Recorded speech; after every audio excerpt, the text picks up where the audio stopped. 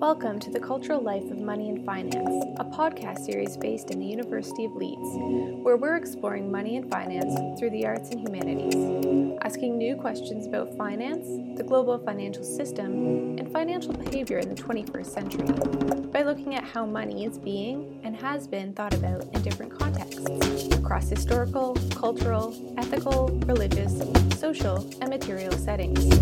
We believe that how we think about money matters. If we're going to have an informed debate about the future of money and finance, how it should play a part in human lives and societies, we need to understand the big picture of how money can be talked about, related to, and represented.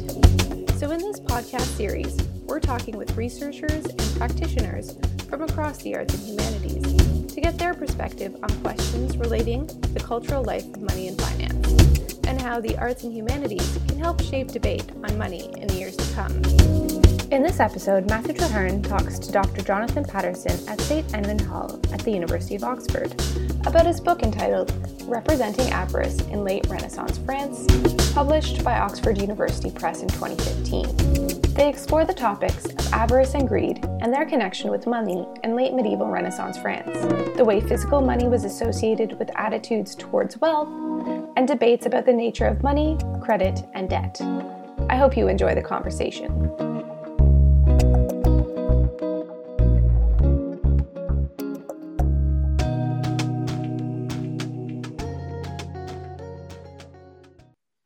So Jonathan, thanks so much for speaking to us today. I really appreciate it.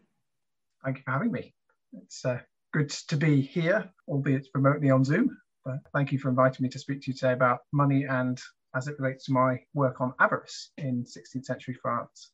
I was really interested to talk about this with you because I think that clearly the idea of avarice it's got a long history, a really, really interesting history, a really rich history. Myself, I'm a medievalist, so I know a little bit about avarice in that context, but I was really fascinated to learn about your work, to hear a bit more about the main developments in late Renaissance France. Could you tell us a bit about what you see as the main things that are happening in terms of avarice in late Renaissance France, how people were talking about it, thinking about it? Certainly, yes. So the book that I wrote on the subject, Representing Avarice in Late Renaissance France, was framed firstly as a word history of the word avarice in French, and so very much drawing on that medieval heritage that you mentioned, and indeed looking further back to Greco-Roman and Christian antiquity, and seeing how all that fed into what was talked about, written about in the French Renaissance. So really we're talking 1540s to early 1600s. And the first thing to say is that most of the time people continued to reiterate the same warnings as they always had done. So avarice is always a bad thing, and that coveting other people's goods in whatever form or shape they take is to be avoided and is sinful and needs to be addressed by a moral or spiritual director, especially if you're a Catholic. And of course, money, which is what's of key importance to us today, plays a massive part in all of that. And so much discourse on avarice in the French Renaissance, as in earlier periods, centres on the misuse of money, either by hoarding it or by accumulating too much of it. So that's the sort of, broadly speaking, where money fits into the discussion. Now, within that framework, what I was trying to do was actually take avarice as a starting point for tracing a broader narrative about gender, enrichment, and status. What do I mean by that? Well, I mean that not everyone is avaricious in the same way. So women are avaricieuses in ways that differ from men, in that they tend to hoard, covet different sorts of objects, and that their sphere of avaricious activity, if you like, is a different one. It's the domestic sphere primarily, whereas men go out into the outside world to do their coveting and hoarding, although they also use domestic space. So there's that. Then there's, where does all this discourse on avarice sit in the wider discourses about enrichment? And that's where things really start to get complicated and the lines get considerably blurred, because at this point we introduce a significant socioeconomic dimension that perhaps is something, if not new, certainly emergent in this period. And so Some of this you can see in religious texts. So I'm thinking of a work by a French theologian called Jean Benedicti called the Somme des Péchés, which is one of these very ancient genre of texts, the Summa Peccatorum, but where he outlines in great detail kind of what avaricious behavior looks like depending on your social standing. So it's all right for a nobleman to possess more wealth than a commoner because it's understood that nobles need money in order to maintain a certain level of what they call honnêteté, honest, decent standard of living for those of the upper classes. The same level of wealth would not be appropriate for a merchant and certainly not for a peasant. That's kind of how it goes. There's ambiguity there, but the key hinge point, and this applies to both genders, is this question of what the French call ménagerie, which is a sort of translation of the Greek idea of economics.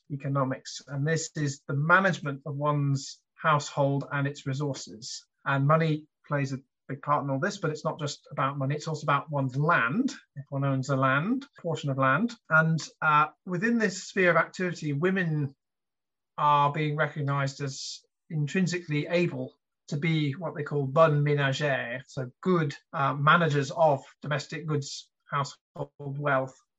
And that actually a lot of what used to be called avaricious female behavior is now being redescribed in places, not everywhere, but in places as actually good bon ménage, a good stewardship of resources.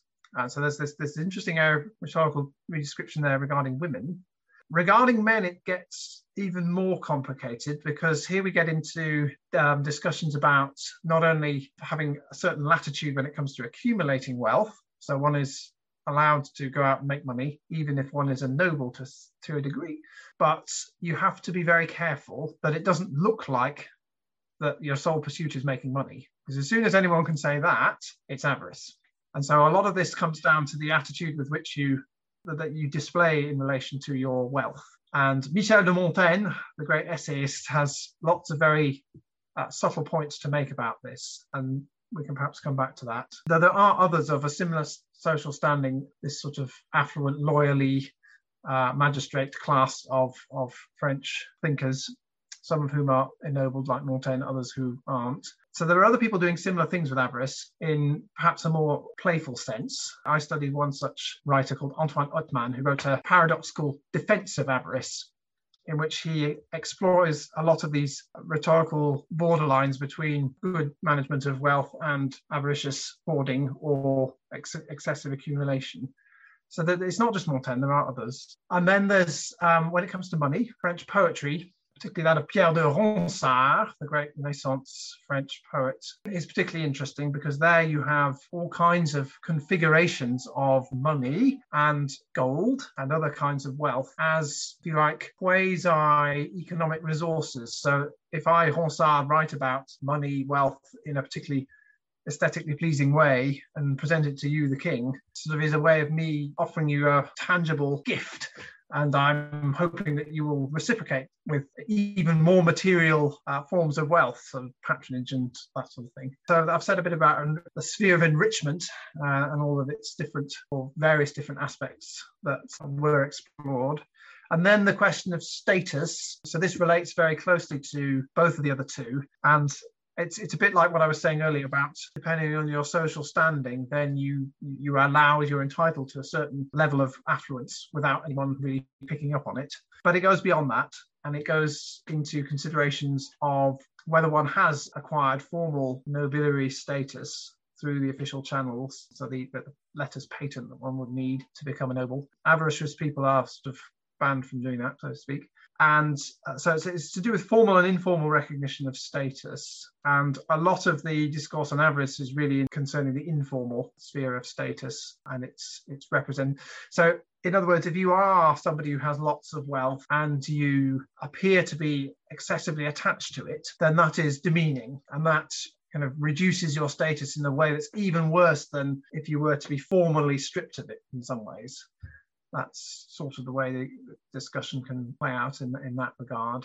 With regard to the gender aspect, then sometimes it's remarked on that noble women are particularly at risk of being avaricious and coveting certain forms of jewellery. And this is tied into a number of debates about sumptuary laws and the amount of wealth one is allowed to display in public, depending on your social standing. And there's a lot of legislation against this in the period, and none of it is enforceable.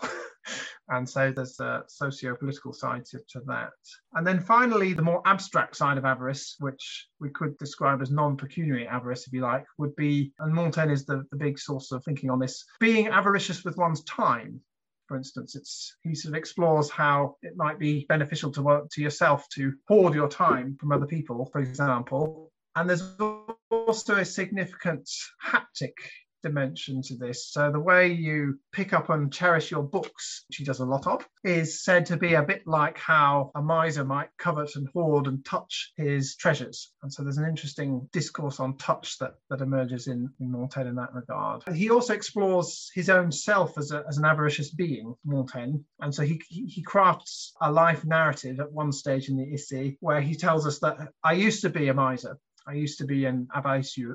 And I went through this period of my life where I was excessively attached to my money, and I was very anxious about losing any of it or giving any away. But I got out of it. And I'm a kind of, if you like, a reformed avaricieux. And I now am a lot less attached to my wealth. I'm a lot less anxious about it.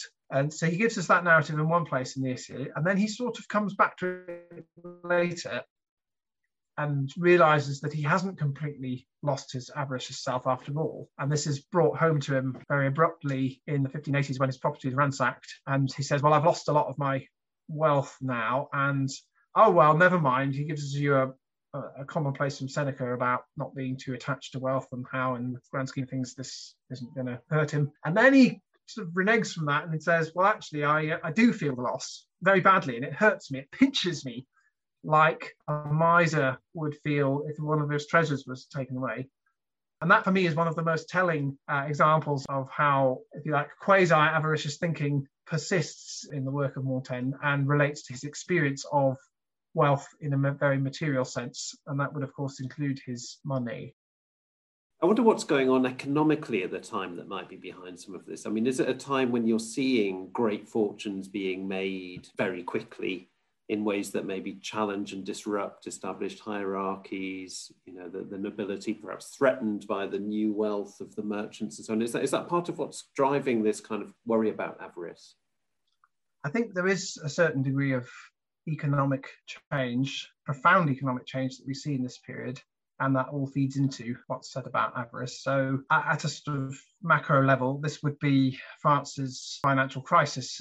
Economic historians now think it goes back into the early 16th century, but it's certainly by mid-century and the latter half of the century, there are a number of signs that all is not well with the French economy. And so we're talking about massive sovereign debts accumulated from very expensive wars with Italy over the first half of the century in particular. Another contributing factor would be the influx of new forms of wealth, so gold and particularly silver in large quantities from Eastern Europe, but also the New World. The wars of religion in France, which are happening from 1562 to 1598, disrupt France economically in a big way because they favour conditions that lead to famine and disease, and also you get, you know, a certain degree of ransacking and loss of property. So that's where some nobles start to be really financially threatened in the way that they hadn't been. By and large, the nobility doesn't take the hit in the way that we might assume given what happens in later centuries. On the other hand, you do have merchants making large fortunes in some places. And so this would be in, say, the city of Lyon, where you've got Italians, resident foreign Italians, some of whom will stay on in France for generations, others of whom won't, but who are creating lots of wealth through their business activities. And some do very well financially, and this becomes a source of resentment to the indigenous population. So there are a number of factors one could point to.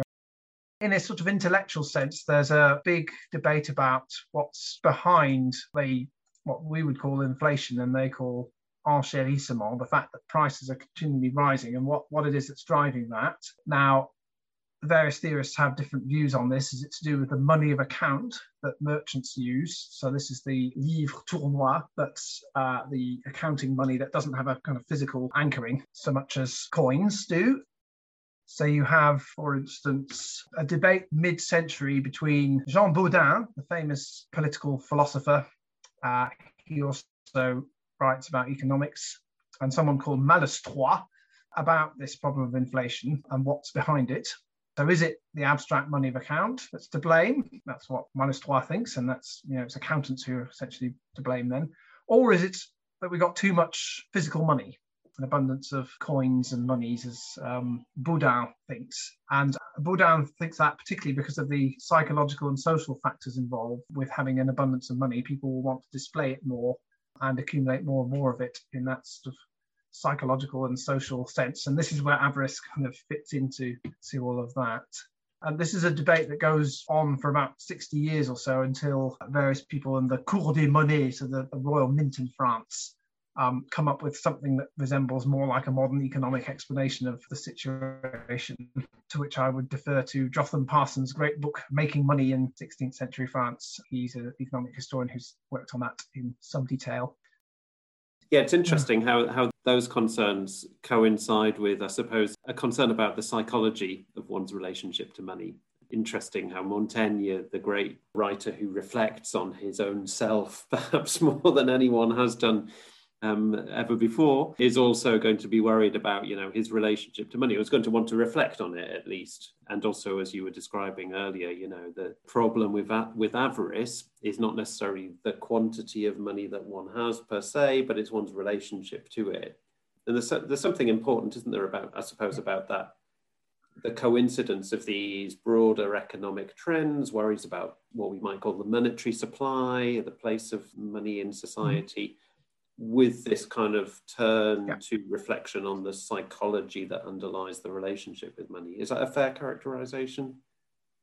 Yeah, I think the two are certainly interlinked in ways that people in the period were struggling to understand, and whether problems of monetary supply were a brute reality that was just beyond anybody's control, or whether a lot of the issues were actually in the mind, as it were, or in one's perception of oneself, at least at a personal level. So whilst the economy might be generally in a bad way, am I personally affected by that? And Montaigne eventually says, yes, I am. Although a lot of his earlier philosophizing on the subject would be of a Stoic flavor, and therefore leading him to think, well, I can't master the terrible turmoil that my country is going through, but I can at least have a go at self-mastery, and that would include sitting light to my money. And then, as he reflects, he discovers just how hard it is to do that in practice. And even when one seems to be making progress, events can happen, such as his property being besieged and ransacked, that again make you rethink just how much your values and your worldview actually works in practice. And Montaigne is probably the most reflective example of that I can think of in this period, given the huge amount of emphasis he puts on his own experience, especially in his later writings. And you mentioned the idea of just the amount of physical money that there was kind of knocking around. And, as you know, one of the things that we're really interested in our project is understanding the ways in which, I suppose, the relationship that people have had to physical money, that societies have had to physical money, might cast some light on the current situation that we're in, where, there are clearly enormous shifts, both in terms of personal individual behavior, in relation to cash, to our own cash, but also to the moves towards more digital forms of finance that are taking place kind of within the system. Yeah. I wonder what in late Renaissance France, how this sense of the physicality of money plays into these debates about avarice. Yes, it's a very good question. On the one hand, you have a lot of recycled ancient thinking about this, and the ancients did have quite a lot to say about not constantly having this haptic connection with coins. So you've got strands of Christian discourse that link that with devilry, and even the idea that coins pass through the body and can be defecated. There is that in the background, but it's more to do with thinking about very carefully your day-to-day touching of money that is perhaps relevant here. And so this particularly concerns people whose job it is to handle money, so merchants. So merchants are constantly attacked for doing the wrong kind of handling of money, as in they wait until nobody's looking and then siphon some of it off into their own pocket in a sort of Chaucer's Miller type way. Or they simply don't pay attention enough to the accounting side of things. I haven't really looked at this in any great detail, but there are certainly concerns amongst merchant accountants that people don't understand how to do, say, double book accounting. So that's perhaps taking us away from the physicality of money, but in a way that shows that that's the way the economy is moving in that period. We're moving away from a barter economy, or that's been happening for a long time, but in the 16th century, you get a much greater consciousness of the notion that money is itself a resource that can be bought and sold. And this particularly occurring at merchant fairs, the sort that happen in Lyon, for instance, 4 times a year, but in other big French cities as well. And it's here that a lot of the actual changing of money gets done in a sort of frenzied period of economic activity, and debts are settled or indeed postponed using these letters of credit. And so that introduces another sort of material form of monetary exchange, which can be problematic, sort of a debt that's constantly deferred from fair to fair, and when does it ever actually get resolved? And that gets picked up in French literature in the Renaissance. And also with that comes a sort of moral discourse about being credit worthy. Are you somebody who's reliable at repaying debts? If so, you're likely to be offered further loans. If you're not, then you won't be. So at that level, again, there's this sort of, I suppose, move away from the physicality of money to a more abstract way of handling money that brings with it other social problems, and as well as economic ones. These are things that I touched on at the fringes of my book rather than more centrally. In terms of theatre, which I haven't said anything about yet, so lots of people know Molière's play L'Avare, which is all about a miser who hoards money and loses a cash box with 2,000 gold écus, and it's all eventually restored to him. That sort of humour, very ancient, goes back to Plautus in antiquity. There's a French sort of 16th century version of that play that Molière uses.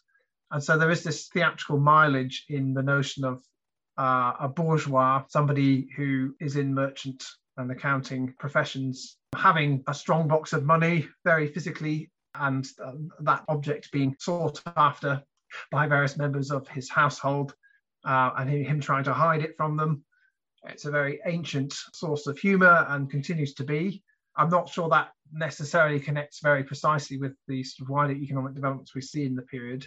Perhaps more so in the case of Molière, actually, which is in the later half of the 17th century, where there's some tailoring of people's social status to the plot of the hoarded money box, less so in the 16th century. There is a little bit of money as object in French theatre that I've looked at. There's various figures of speech that come into the French language that are to do with money.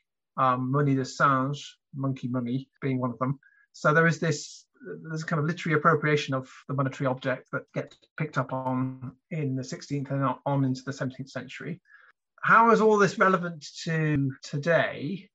Well, I think the connection is fairly remote, but not non-existent. And it would be what happens at the point where the monetary object disappears from view very, very literally, or from touch very literally. I think that would be an interesting area to explore. So in a time like ours where a lot of us aren't carrying so much cash and transactions are done digitally on your phone or whatever, that can create, I suppose, a sense of dissonance and a disconnection from money in a way that, although it has no direct equivalent in previous ages, was nonetheless being explored in earlier ages with regard to the technology developments they did have. So at the point where money starts to be invisible, people's relation to it does subtly shift. And that there is this level of anxiety and fear that comes in around that, particularly at the macro level and in debates amongst the experts, as I was alluding to earlier. But also, I think, coming back to Montaigne, actually, he talks about how it was his willingness to hand over the management of his sort of physical finances to others, namely his wife, but also his servants, that helped, if you like, if not cure the avarice, certainly displace it from its kind of driving seat in his life. So there is perhaps something maybe to explore there, the notion that the more one is willing to allow others into one's financial management, the less stressful it is. I'm speculating here, but perhaps there is, because the controlling aspect of avarice is one that's denounced loud and clear, certainly in my period, and it often does relate very directly to the handling of one's money and the unwillingness that people have to allow anyone else to get physically near the monetary object.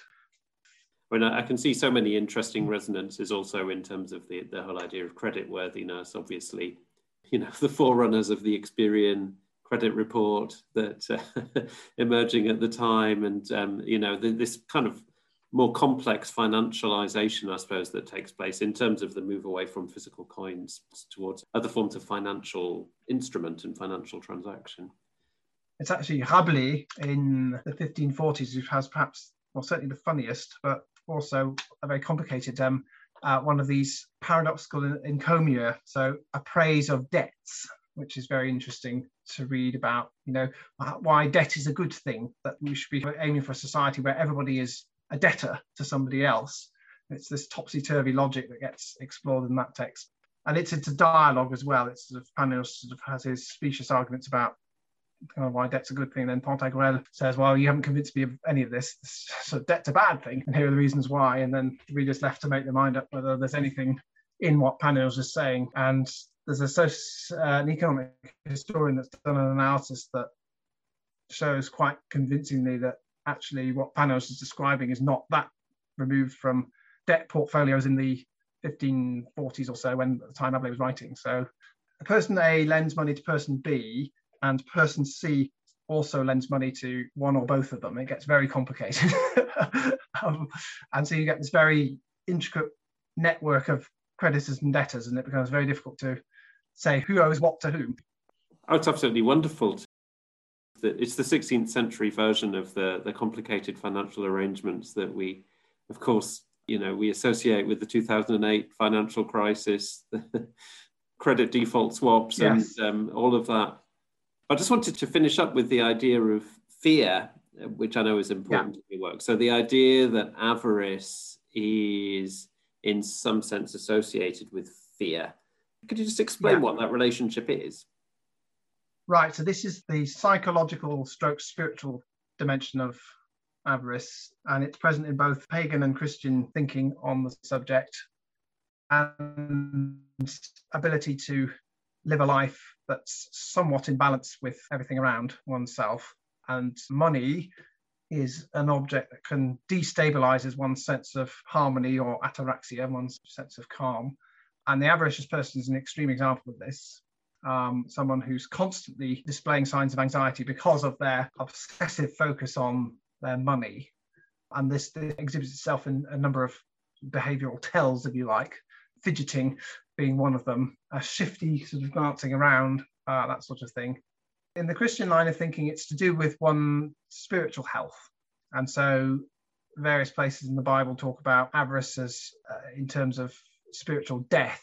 So greed, which is idolatry in Ephesians. And so this is making the point that it's not only bad for you now, it's going to be really bad for you in eternity, because avarice is a form of idolatry that completely cuts one off from a healthy spiritual relationship with God.